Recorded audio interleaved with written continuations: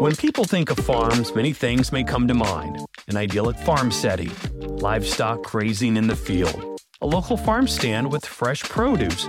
But what many people don't often think about is that farms are also small businesses. And like any business, there are challenges and economic realities to overcome every day.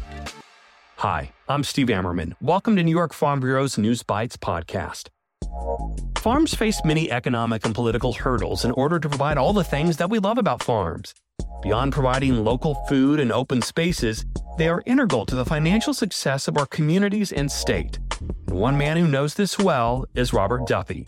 He's the head of the Greater Rochester Chamber of Commerce and former New York State Lieutenant Governor.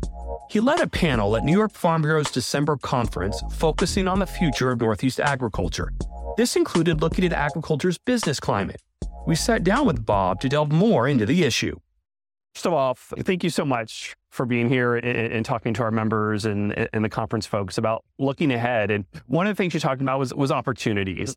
And you're a leader in the business community in the Rochester area and have worked with farms and have worked with businesses across the state through the years. What do you see as the opportunities that do exist for us in New York? Well, first of all, somebody mentioned today, one of the questioners, without food, we have nothing. I think that food and what we produce in our state and our region is one of the best in the country. We're in a top 5 in almost every category nationally in terms of our New York production on farms. The opportunities, first of all, the market certainly is going to grow. I sense a great trend with young people wanting locally sourced fresh food. So whether they get it at a Wegmans or a Tops or they go out to a farm or a market, I've been on, even in my current life, several farms. I was at an event 3 weeks ago. Absolutely loved it. I think farming, not just a production part, but getting people on for harvest dinners, food, exposing them to what goes on.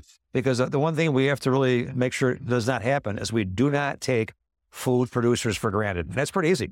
In New York State, if you take a business for granted and a city, a county, or state ignores them for years, well, along comes Texas, Florida, Tennessee, or North Carolina, and they're gone.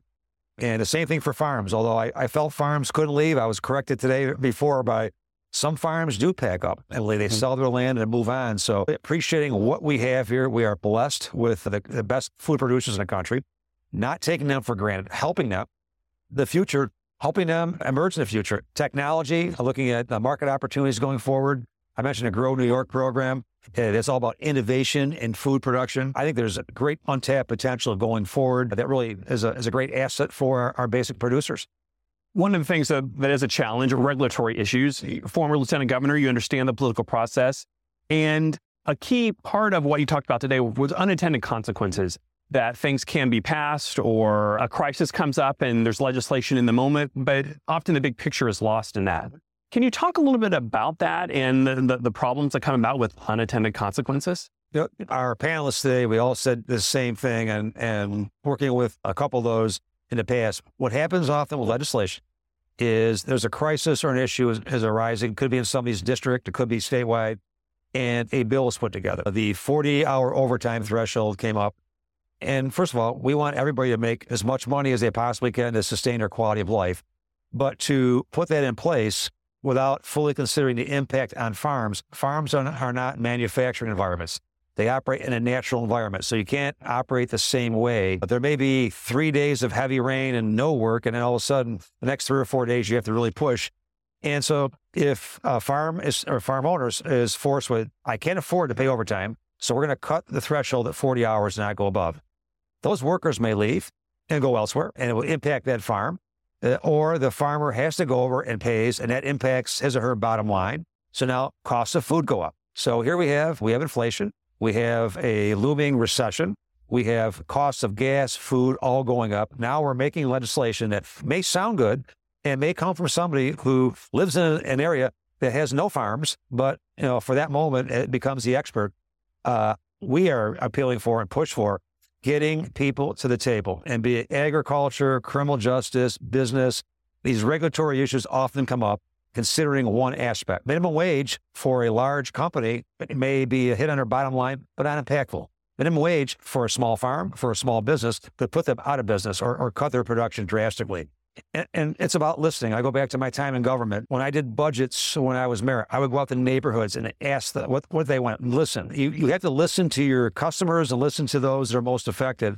And so I would urge our leadership, and I'll speak for, first of all, Governor Hochul is from Buffalo. She's an upstater. She gets it. The issue of the 40-hour overtime did not emanate from the governor's office. It came from the legislature. We have to have people come up and spend time and listen and understand that for every decision, there are unintended consequences. So you can't complain about food costs going up and lament those when you make decisions that really cause that.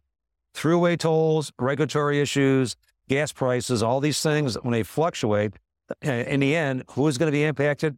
The business owners and our consumers.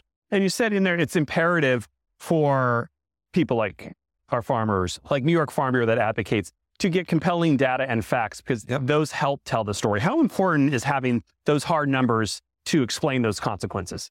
I found with my experience in our Chamber of Commerce and also in my office, previous elected offices, people can make an argument and not like something, and you can agree or disagree. When they bring compelling data, irrefutable data to the table, that makes the argument. If you're in a courtroom and you're a lawyer arguing for or against a certain case, that data and those facts matter. The same goes for legislation and business. And what we really push for is that when you advocate, you bring sheer numbers. And I listened to some of the questions today of those in the audience. Our farmers, to me, they are the best food producers anywhere in the country. If you put legislation without listening to them and understanding the impacts, to me, it's a flawed process totally. So bring them to the table and listen, and they will tell you. They're pretty emphatic and pretty truthful about what those impacts are. And everybody understands, yes, things will cost more. Climate goals. Nobody argues the impact of climate change. What the issues are, okay, preparing for that, when you put regulatory issues or changes in place, who's going to pay for that? How long? Because I say in X number of years, we'll do these 20 things. But if somebody has a very flexible or maybe not a big bottom line and they have to make huge investments, you're going to impact them. So it's listening, working with people, trying to create a timetable that works with those producing it. And it goes for farmers, it goes for business owners, it goes for really any area that is a part of our economy. And farming, food, agriculture, when you look at the number of jobs created, it's a $7 billion business in New York State, 200,000 jobs. When you look at farmers plus the processors, that would rank, I believe, number 6 or 7 in the largest businesses in New York State. I would guarantee that any legislator, before they enacted something on one of those large businesses, especially if that business was in their district, they would go and seek some answers and ask. And I think that's what I'm asking. My time in Albany, I found that majority of elected officials are good, well-intentioned public servants. They want to do the right thing. But you can't do the right thing by listening to part of the story. And sometimes the loudest advocates don't tell the whole story. So it's really listen to the advocates and listen, but get the entire picture. And that takes going out, going on the farm, sitting down, listening, asking questions, getting data, compiling data, and making the best decisions you can. Joining Bob on his conference panel discussion was Veronica Nigh, a senior economist with our national organization, American Farm Bureau. She understands the economics and numbers at play, and we delved into those numbers as well to help have a better understanding of what we're dealing with here in New York and across the Northeast. First of all, Veronica, let's talk a little bit about what you do at AFBF. You're the senior economist. So kind of talk about your role and what the importance it brings to our members in having the data and the understanding of the big picture. Sure. So we're a team of 5 on the econ group at AFBF. We have a chief economist and then 4 economists, including myself, underneath our chief. We divide up all of the different policy issues that's to look at and think about every year. And our job is to really look at laws and regulations as they're proposed, as they're being changed, and to think about what the economic impact to our members would be if those changes were to come to fruition. And I think it is very helpful in order to have a more full picture of the total impact. And that's certainly something that we heard today, is that oftentimes without that more full understanding, members don't necessarily come to those full conclusions without that additional data that the state farm bureaus and AFBF can provide. We talked to Bob Duffy about the importance of data and facts in telling our story. And here in the Northeast, we have a really unique story to tell. And one of those is the relationship between our farmers and our consumers. Can you talk a little bit about that for us? Absolutely. So nationally, only about 6% of farms in the U.S. sell directly to consumers. In New York, that percentage is 17%. And then when you add in sales to institutional or regional sales for regionally branded products, that percentage climbs to 22%. So you clearly have a much closer connection and better understanding of your consumers than the average farmer in the United States. So how can that benefit our farmers and our members? I think there's a lot of opportunities in New York and in this region. You're so close to such a diverse consumer base that farmers are able to carve out individual relationships with different consumer groups. Rather than trying to market to the masses, you can certainly find a particular group of consumers, and there's enough of them in number that you can build an entire business around even a niche consumer group. Mm-hmm.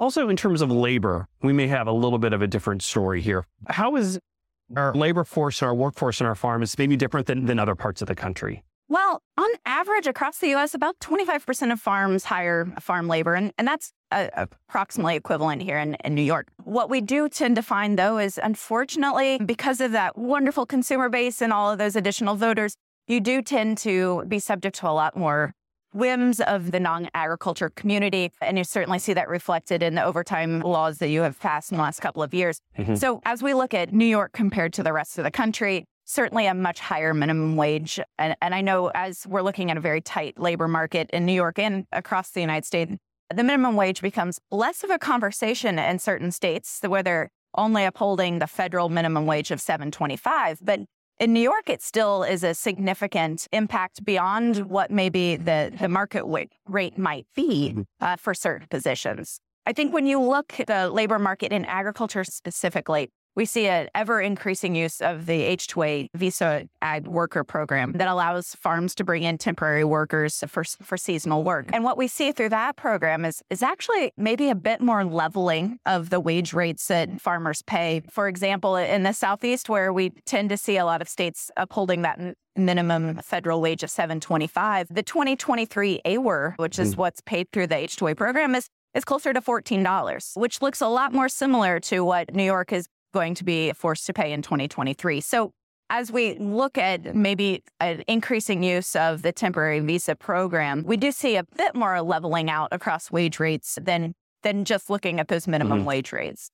And maybe just looking out over the next couple of years, we hear a lot of talk of recession.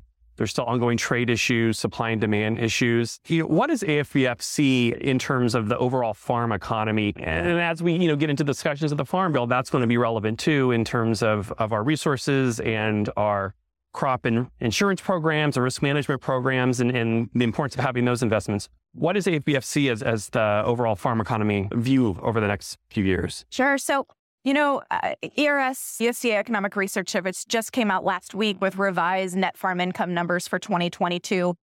And they're showing that farm income is up 14% this year relative to 2021. That's despite the fact that we had a 19% increase in input costs. So, I think from the perspective of a farm bill, that certainly makes that discussion more challenging and more nuanced when lawmakers are saying, There's never enough money to go around for all issues. And if I'm looking at a sector like agriculture that on the surface seems to be doing very well, that does make it more challenging to advocate for additional funding and distribution in the Farm Bill. I think as we look forward to the next 6-12 months, I'm not going to prognosticate much longer than that, further in advance than that. But certainly the situation in Ukraine and Russia's invasion of Ukraine is going to continue to upend agriculture and input markets. We see that of course, on corn and wheat, and subsequently feed costs for anybody who's feeding those products. But of course, also in the energy markets and other markets as a result. So as long as we continue to see significant geopolitical issues in some of the major producers of globally traded products, I think we're going to see an increased level of volatility that we've seen in the last few years. Thankfully, we have folks like you that can help our farmers, our partners with AFBF who are going to be advocating and telling that story. And I would imagine you would encourage our members as we get into those discussions about the Farm Bill and what is needed at the federal level, including on the immigration reform side. It really takes our members to be engaged to make some movement in Washington.